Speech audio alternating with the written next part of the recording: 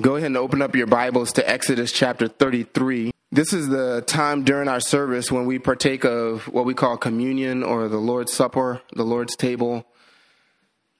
And regarding this time, Jesus tells us that the purpose that it serves is to remember him and proclaim his death until he comes. To remember him and proclaim his death until he comes. One of my personal favorite ways to remember Christ is to actually go back to the Old Testament. Do you remember Jesus' words in John chapter 5? He said, "If you believed Moses, then you would believe me because he wrote about me." And in Exodus chapter 33, this is one of those sections where Moses wrote about Jesus Christ, the God-man. We're going to just read from starting at verse 30 in chapter 33, verse 18, and just read on through the same context into chapter 34. And we're going to see two things that are going to aid us in our remembrance of Christ. We're going to see the deity of Jesus and the character of Jesus. Those two simple truths are gloriously illuminated for us in this section of Scripture. So starting in Exodus 33, verse 18, Moses interceding for the people, seeking an assurance of God's mercy to not destroy the people, but to bring his presence into their midst. He makes this request in verse 18. Then Moses said, "I pray you, show me your glory." And he, this is Yahweh, the Lord, the God of the Old Testament, he said, "I myself will make all my goodness pass before you, and I will proclaim the name of Yahweh before you, and I will be gracious to whom I will be gracious, and I will show compassion on whom I will show compassion."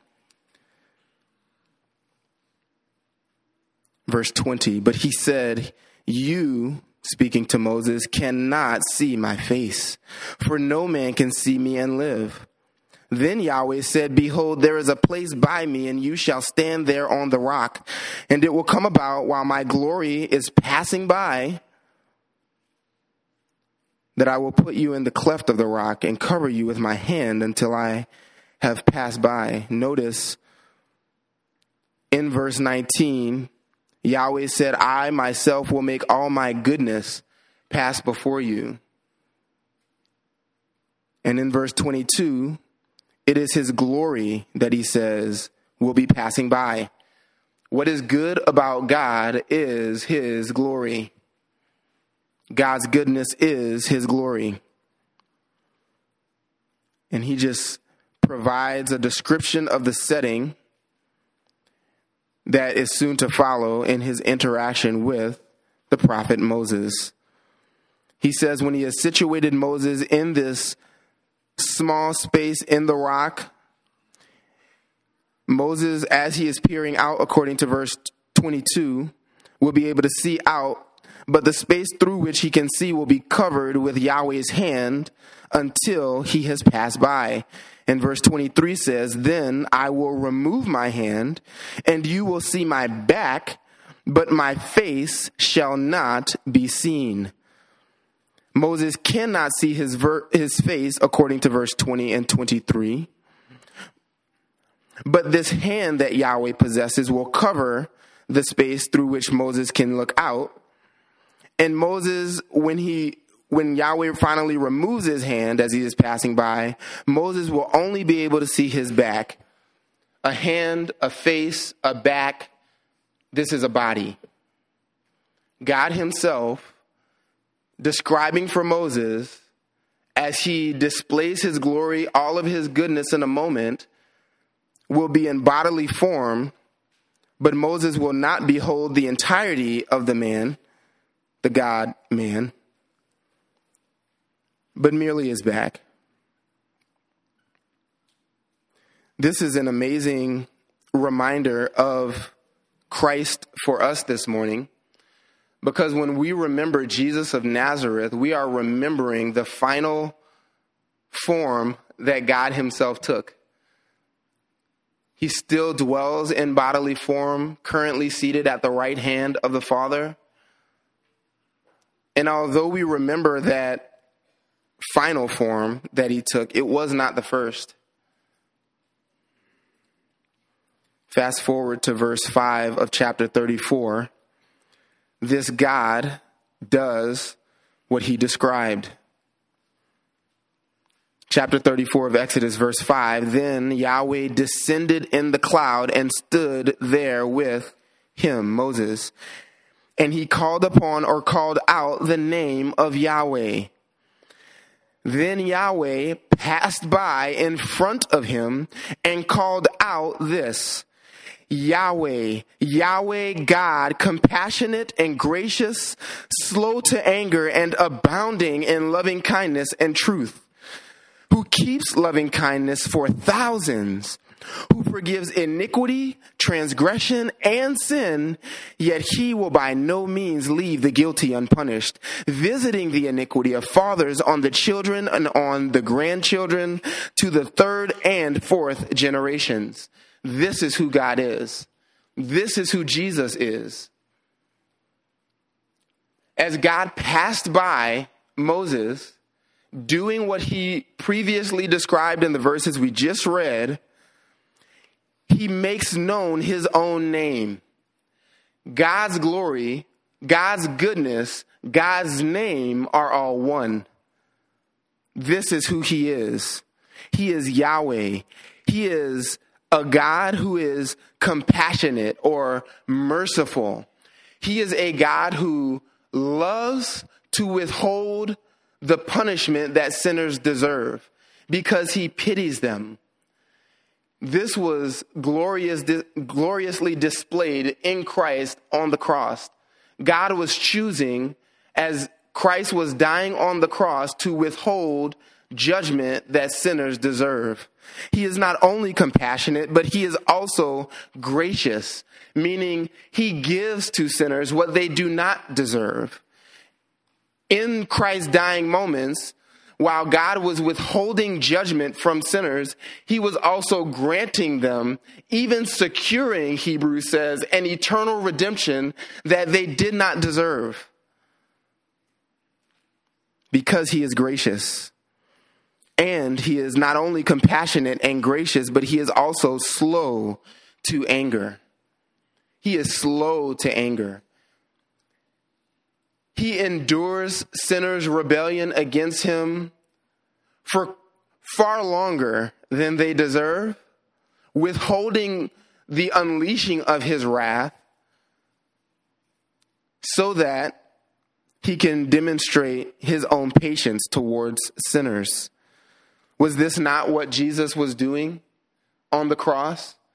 Was this not what God was doing when he overlooked many, many sins in generations prior, withholding the judgment that they deserved, the consequences of those sins that they deserved, waiting for an opportune time, the right time when Christ would finally come to unleash that judgment, that fury against his son, so that the sins of people like Adam and Noah and Abraham and Moses and David and Solomon and the prophets would not be unleashed against them, but unleashed in a moment, in a matter of hours, against Jesus on the cross, proving that God is slow to anger. He is also these things. He is abounding in loving kindness and truth, or steadfast love and faithfulness. These twin attributes describe God's eagerness to lavish kindness on sinners because it is consistent with his character. When God lavishes kindness on sinners, he is not doing something out of step with who he is. He abounds in this. He abounds in this kind of faithfulness, constancy of character. He always does who he is. And so he lavishes sinners with grace and kindness, bringing about the pardon that he has promised, even promised himself in eternity past to display to certain sinners. Verse 7 says that he keeps this display, this lavish, generous display of kindness, loving kindness for thousands. He forgives not only iniquity, but also transgression, not only iniquity and transgression, but also sin. Anything that fits within those descriptions, those categories of iniquity, transgression, and sin, God is a God who is eager to pardon them. So this morning, as you think of your own life, your own iniquities, your own transgressions, your own sins, recall that Jesus is eager to forgive those wrongdoings. And if you, up to this point in your life, have refused to submit yourself to Jesus as Lord, then this is good news for you. There's no better news than this. Obtaining some sort of temporal, blessed life, obtaining ambitions and dreams here on earth, that might sound like good news. It doesn't compare to this good news. To have your sins pardoned for an eternity when all that you deserve from God is an eternity under his just wrath and judgment toward you, a forever unending moments of nothing but heaps and heaps of God's unrelenting anger toward you for your offenses toward him done in this lifetime. That is what we all deserve. And yet here we read that this same God who punishes sinners is a God who is eager to forgive all kinds of wrongdoing against him. Believe Jesus. Embrace him as Lord. Know the forgiveness that God is so eager to extend.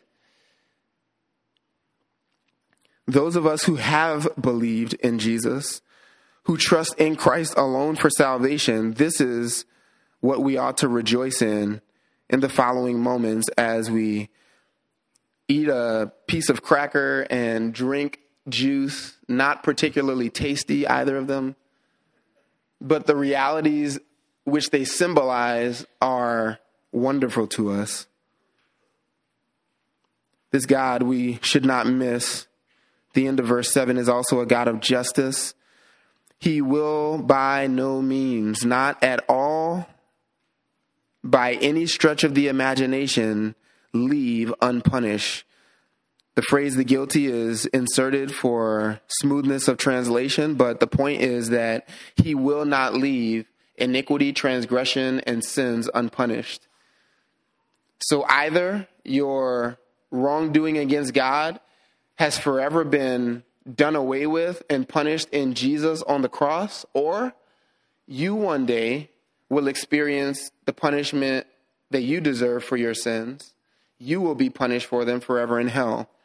Those are the only two options. All of humanity has fit into one of those categories. Sins punished on Jesus, or sins endured, judgment endured for those sins on the sinner. Notice in verse 8, the only proper response to this declaration, this reminder of Jesus' character, is what Moses does. Moses made haste. Moses did not delay, but he made haste to bow low toward the earth and worship. Worship is the proper response to this declaration of God's character. And this morning, as we take communion, those of us who believe have an opportunity to ascribe worth to God. Do not ascribe merit to your own ability to repent. Do not ascribe merit to your own preparedness for this moment. In this moment, only ascribe worth to the character of God and find your hope and security and comfort and encouragement in this description of who God is. Consider that as you take communion on your own. Remember who Jesus is if you believe him. And those of you who have yet to submit to Jesus as Lord, when the bread and juice come by, don't take, just pass the plate. There's no shame in that. But do take these moments to consider what we just read and maybe for the first time believe them and seek refuge in the character of God. And if you have any questions about any of these things, I would love to talk to you after the service. Men, please come forward and serve us, and I'll be back and we'll pray.